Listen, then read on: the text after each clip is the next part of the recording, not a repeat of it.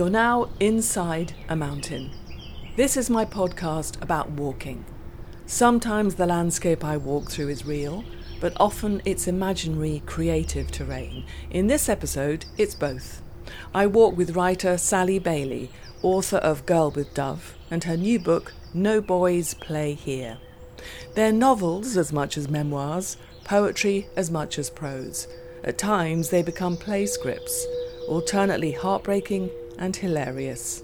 Sally's invented a new form of braided fiction, in which she's both the girl in her own book, but also the neglected child who walks into other people's stories.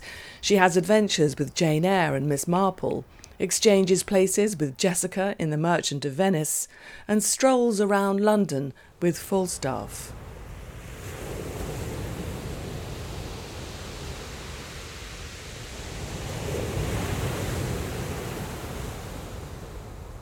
Sally's story begins in a neglected seaside town on the south coast, the place she lived as a child and yet always imagined herself leaving. Stage entrances and exits, as you'll see, have always been the way that she's mapped her path. Hers was a family of 12 children and 3 adults, all packed into a chaotic, damp, rented house a few streets back from the seafront. The Strange Brigade was run like a fiefdom by domineering, vengeful Aunt Di with black bullet eyes and a long, snaky smile. Di, who was wreathed in spirals of smoke and spoke in tongues. Everyone did as they were told, including Sally's obedient mother and grandmother. All men were driven out on Aunt Di's orders. But in No Boys Play Here, Sally breathes life back into her absent father and uncle in an attempt to understand their mental frailties and alcoholism. Because Sally possessed something more powerful than her controlling aunt's rage, a wild, soaring imagination nourished by books from the library. From the age of 5, she'd collect a bag of books 3 times a week and hide in the cellar to devour them. First Agatha Christie, then Charlotte Bronte, Charles Dickens, and Shakespeare. Her imaginary world became so real that when she could bear the noise and chaos no longer, she abandoned her real family altogether. At 14, I extracted myself from my first home and I signed myself into care. And it did feel as though the light had gone out, as though I were entering the realm of the underworld. I was back down in the cellar with a single light bulb. I had been told that I might die, that my body might give up. I'd stopped eating. But my not eating was a way of relating to a new form of life. I wanted, I think, to imagine I was, in fact, Jane Eyre. And I took on this strange process of transference, looking for another body to which I could attach myself, a new identity. But in order to create that new identity, in order to cross over or pass over into this new life and this new body, I had to stop the first pulse and the first life. Sally's new life, hand in hand with Jane Eyre, took her first into a children's home and then to foster families. But with her passion for literature, she won a place at university, the first child from the West Sussex Council care system to do so. And now, in her extraordinary metamorphosis, she teaches English at Oxford.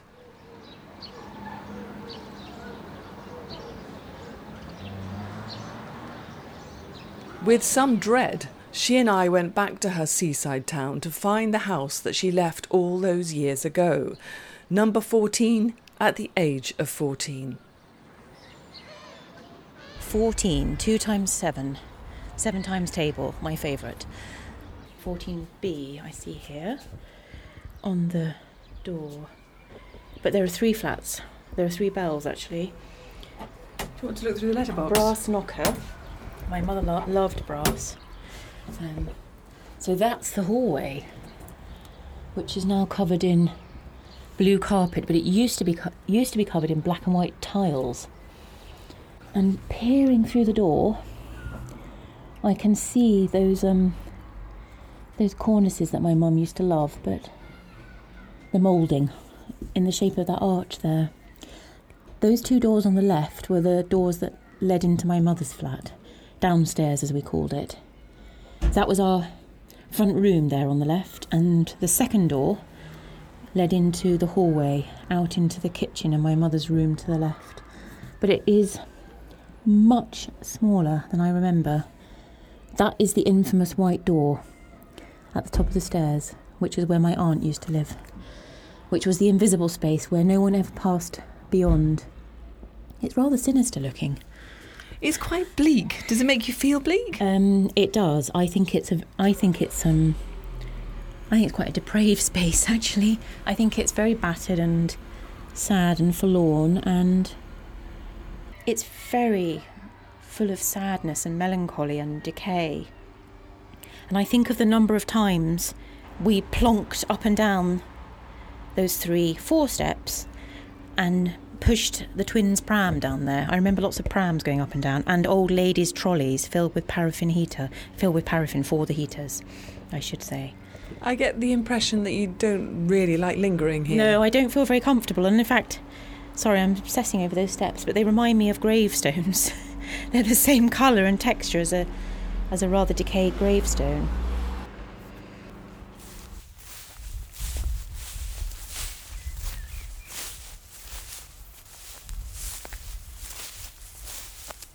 The back of the house, reached via a narrow, scruffy alleyway, seemed less sinister, less depraved. She describes the alley in Girl with Dove, and in typically inventive prose, the passageway known locally as a twitten becomes a twit, then a twig in her hair, and then somehow back into a twit who turns out to be Jane Eyre, leaving her bag behind in the carriage. Came down here, and stray dogs, which we sometimes fed. But this is the back wall, and this is the back gate. And it's open. It's open. Oh my goodness, it wasn't open. There is the garden. That's the back of the house.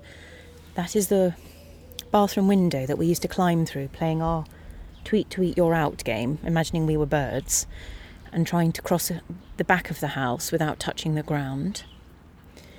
That was the upstairs boys' room. My boy cousins lived up there. That was our kitchen at some point down there, but that's been changed. And then the infamous Mrs. Robinson was sometimes glimpsed right at the top there, in what looks like a roof extension or loft. The woman who I mention in my book, but we never actually saw, only glimpsed. Does this view of the house make you feel slightly better than the front did? Because the front seemed to affect you quite badly. Yes, it's very sad, that front. I think it's the to let sign. I think I associate that with people living in doss houses, you see. Both her books speak in the child's voice, sometimes plaintive, often comical, always quizzical. Sally Bailey or Jane Eyre, it's often hard to tell. Jane Eyre is a strange creature. Hers is a world of moonlight and scudding clouds, of tall dark trees and towers. He longs to be part of this world. Given half the chance, Mr. Rochester would like to be a fairy too. Because Jane Eyre has imagination, and imagination radically alters things. It changes outlooks and aspects of people and places, moods and feelings, even the very end of things. Who marries who? Imagination can turn your grey house into a bower of flowers. But once you let it in, it's bound to turn you out of doors. Imagination will soon send you packing into the wide, green world. In the public library of my small seaside town, I began to find my way into the world. I hadn't read Rasselas yet, but years later I did. And when I did, the picture of Jane Eyre in the Garden of Lowood came rushing back to me. And close behind her, another picture of a pale-faced girl on a tree stump in Lobbs Wood, poised to ask her question. "What are you reading? May I see?" The public library, which nourished Sally's imagination, is a short walk from the house at number 14. Then the library had a parquet floor, and she remembers the squelch of her sandals as she crept from children's to adults' fiction. Somehow, even as a very young child, she managed to convince the librarian that she needed Charlotte Bronte and Charles Dickens. Then the library was a hushed place, and even now neither of us could help adopting the low voices that we were always instructed to use in libraries as children, although we were the only ones whispering. I remember crossing that large square space and holding my breath and counting the number of footsteps I made to get to here, to adult fiction, where I'd come to find Charles Dickens in the first instance. And the shelves as we find them now are fairly static. I mean, all the books are covered in plastic and look the same, and it's difficult to see where Dickens might be. Here's D, but then he's not obvious, whereas when I first came to find David Copperfield, Charles Dickens, these shelves were filled with old leather volumes covered in gold lettering. And I can remember pushing my hands against them, pressing my hands up against them, and it felt much more like a museum, and that these were artefacts or relics of an older era. They probably were only just late 19th, early 20th century copies, but it doesn't have that sense of a rite of passage, I suppose, from one area of reading to another. So the young reader with the picture books to the child who then begins to understand narrative and story and wants suspense, to the child who then really, I suppose, goes looking for history, family history in writers like Bronte and Dickens. And in fact, I have just found Jane Eyre. She wasn't immediately obvious. She's in the wrong place. She's in the wrong place. She is currently between Brooke and Brockmore. Brockmore. I think we should move her to the weekend. Should we just do it? Let's do it. I'm very relieved that Jane Eyre's there after all. Yes. What's she doing there? But as you can see, this Jane Eyre is a Penguin modern paperback. Also covered in plastic. Also all covered in plastic. Jane Eyre that I remember holding, I think, was red leather.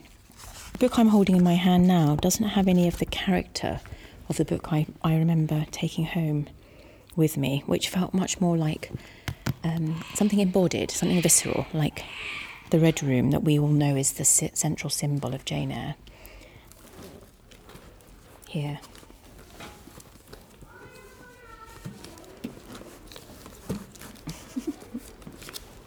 That's better.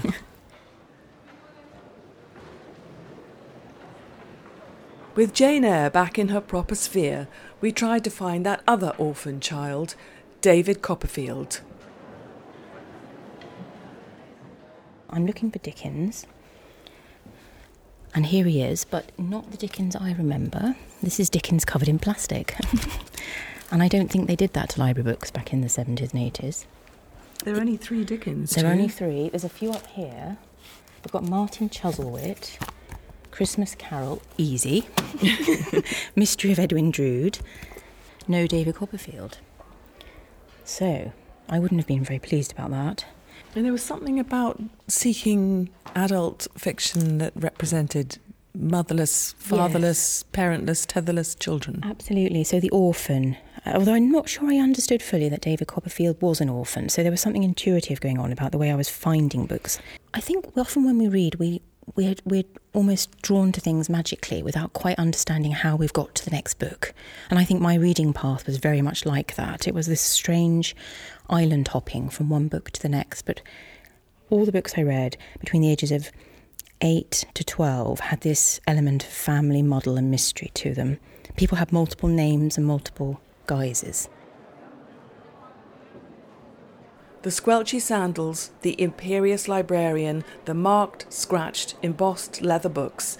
Vivid memories from that childhood of chaos and noise and not enough space.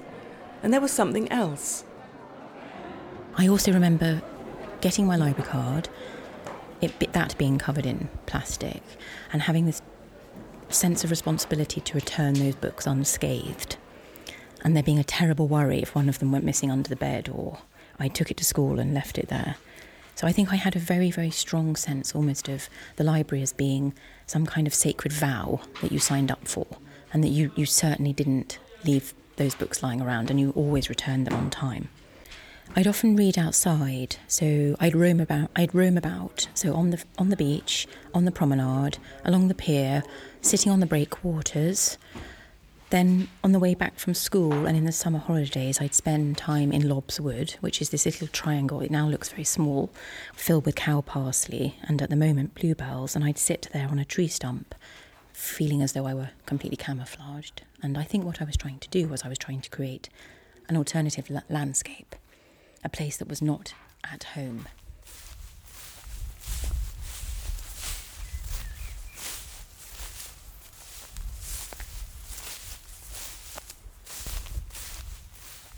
So this is Lobbs Wood, where I first came to read, aged about 5 or 6, by myself, which felt at the time very dangerous, very risky to be sitting around by yourself in this space.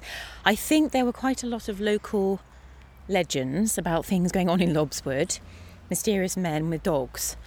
And at that point in my reading life, I was reading murder mysteries. I was reading Agatha Christie. I think I'd also just read 101 Dalmatians.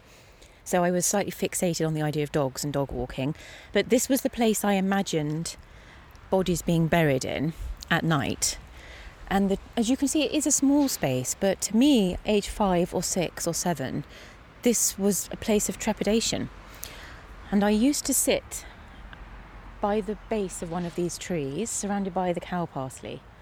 And I think I was trying to just hide. This was a place for concealment, for hiding myself and trying to find a new landscape for being in, away from my home.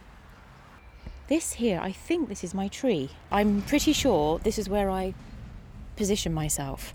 So now I can see looking again, I'm facing away from my home. My back is towards home and it's facing towards the library. And I think as a child, I had a very strong sense of mapping myself and of direction and of lines and roads pointing a certain way. So I was faced out from the beach, away from home, towards the library, towards the centre of town, north, not south.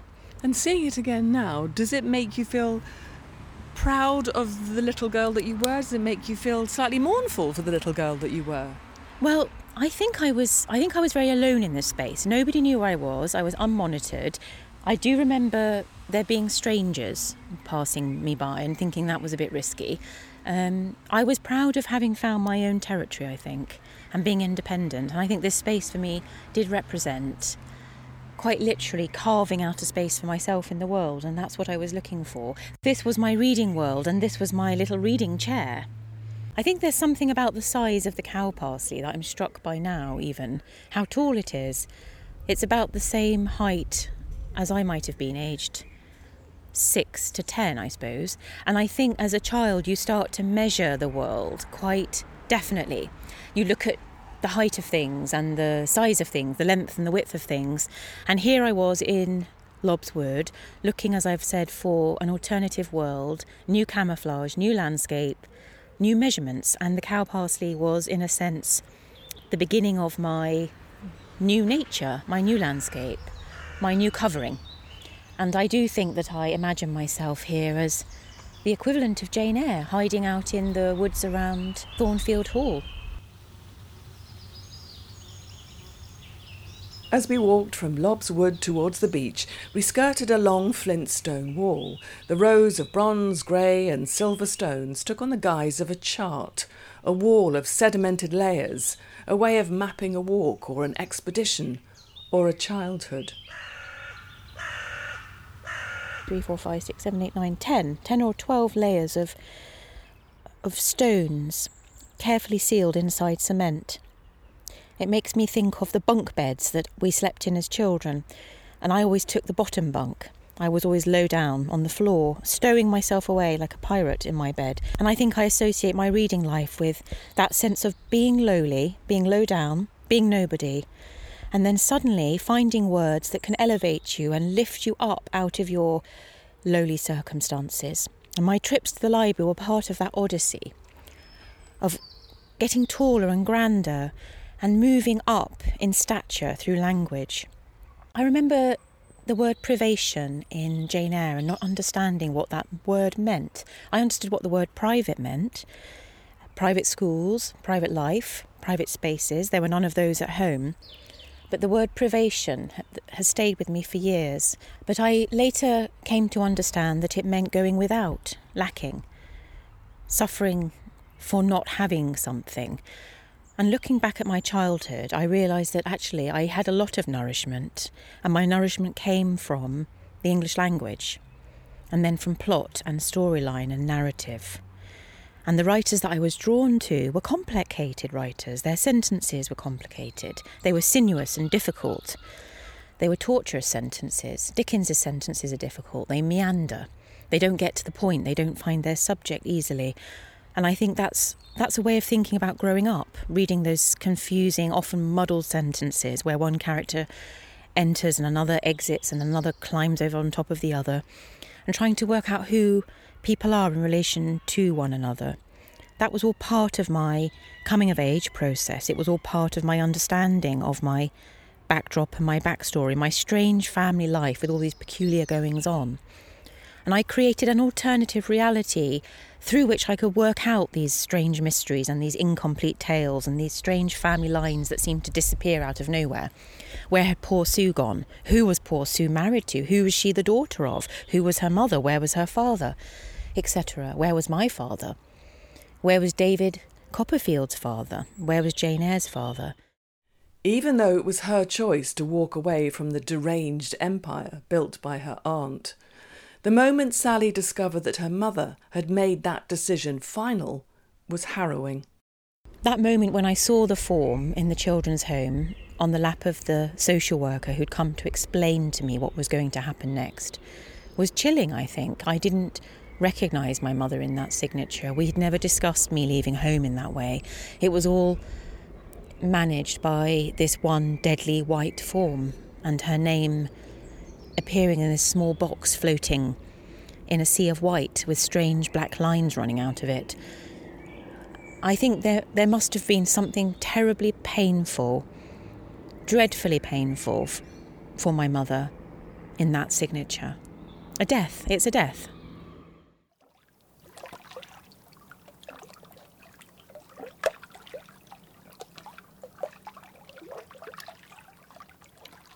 But now, on her narrow boat in Oxford and teaching English literature, the sounds are of ducks, the weir, a spring breeze, the gentle lapping of the river nudging the boat against the bank and then back out into the flow.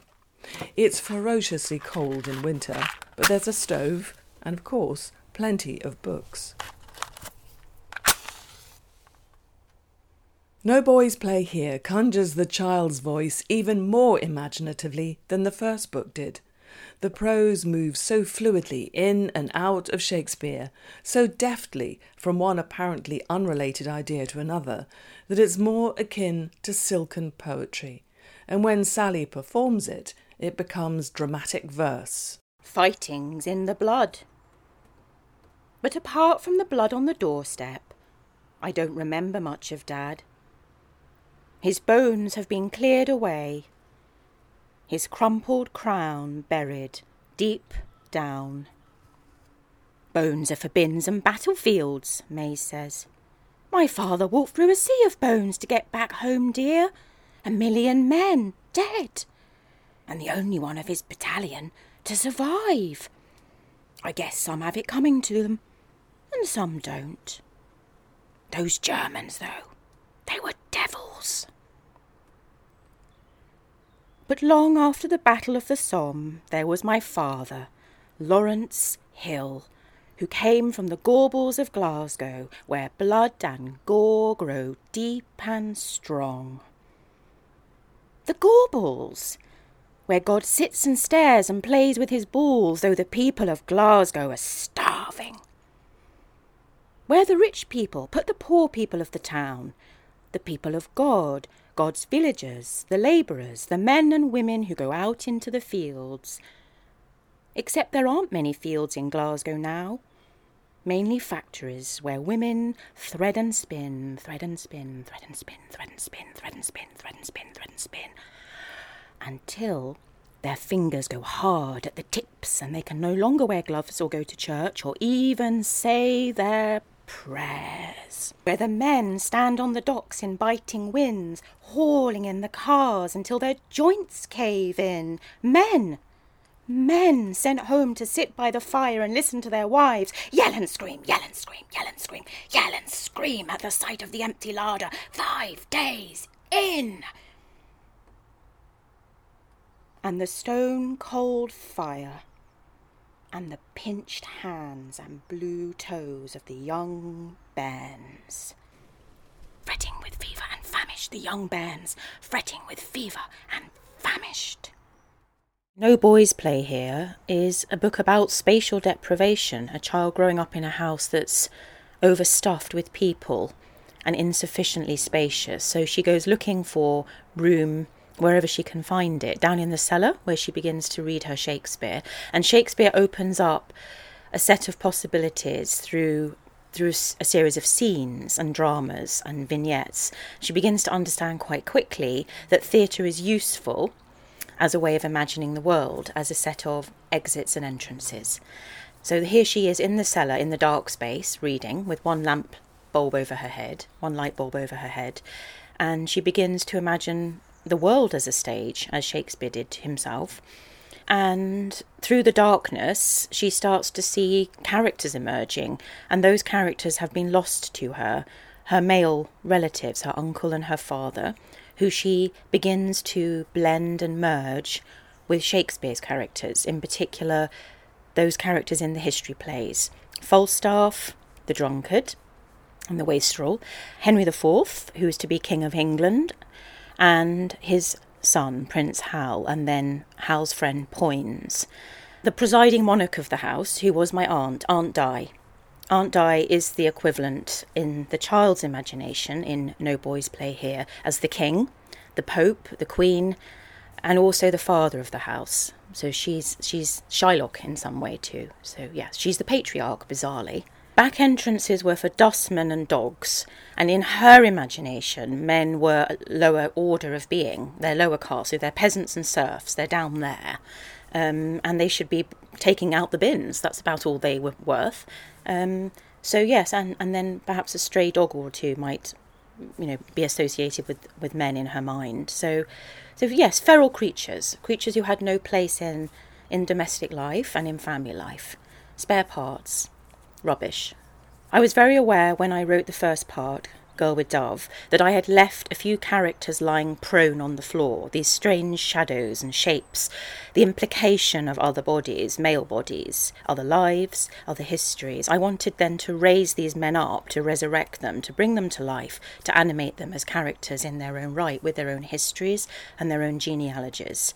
It's a difficult thing to do because I only had scraps and shards of song and ballad and tunes that my father sang when he was around for the first 8 years or so, and then my Uncle James, who moved in for a couple of years after Dad left. So I had to put together this sort of lyrical soundscape of interrupted tones of Scottish voices and storytelling, swearing with Uncle James, lots of swearing, and strange, peculiar habits, drinking lager in the front room, getting drunk, lying on the floor, back to the floor again. Men spent lots of time on the floor in the child's imagination, eating salt and vinegar crisps.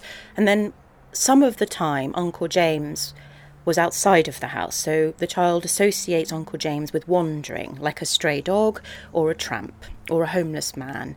Uncle James left the house some time after lunch to go looking for drink and salt and vinegar crisps, and we used to trace and trail him around town, down alleyways and roads. And I always associate Uncle James still with alleyways and Twittons. He in fact stayed with us for a couple of years, and then he went to live in the Doss House on Norfolk Road. Norfolk Road, named after the largest, most prestigious, wealthiest duchy in England, the Duke of Norfolk's seat. So he lived in Norfolk House, or the Norfolk Hotel as it was then called. We thought it was, again, quite extraordinary that Uncle James got to live in a hotel with his lager and his crisps, down a very narrow, dank, dark alleyway. Down this dank and dark alleyway, there were other men. They turned out to be drunk. Nonetheless, we hadn't seen men before, so this was our place of interest and intrigue and mystery. But a redemptive, echoing strain pulses from No Boys Play here too, the soothing balm of capturing your troubles by writing them down.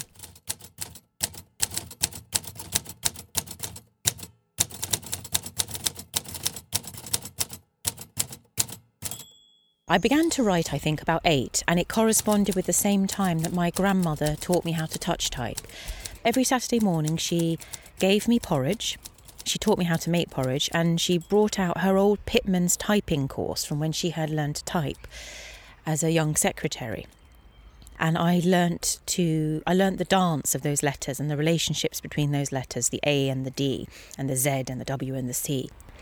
And it took me not very long, actually, to learn how to touch those keys without having to think. And I think it was also the beginning of my intuitive relationship to patterns of letters forming words, words forming clauses, clauses forming sentences, sentences forming paragraphs.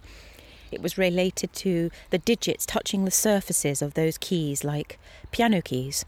And somehow that ran back into my body life and into my growing limbs, and so that writing and speaking and reading and the movement of digits and then the movement of my limbs were somehow all related. The little girl who concealed herself in Lobb's Wood to talk to Jane Eyre, the teenager who walked into care to save her imagination, who took herself to university and then to a life as a writer and Oxford lecturer. Different scenes in the play script, with their entrances and exits, all layered into her books like stripes in a flint stone wall, and all summoned into being by the dance of letters, the pattern of words, and the soaring power of the imagination.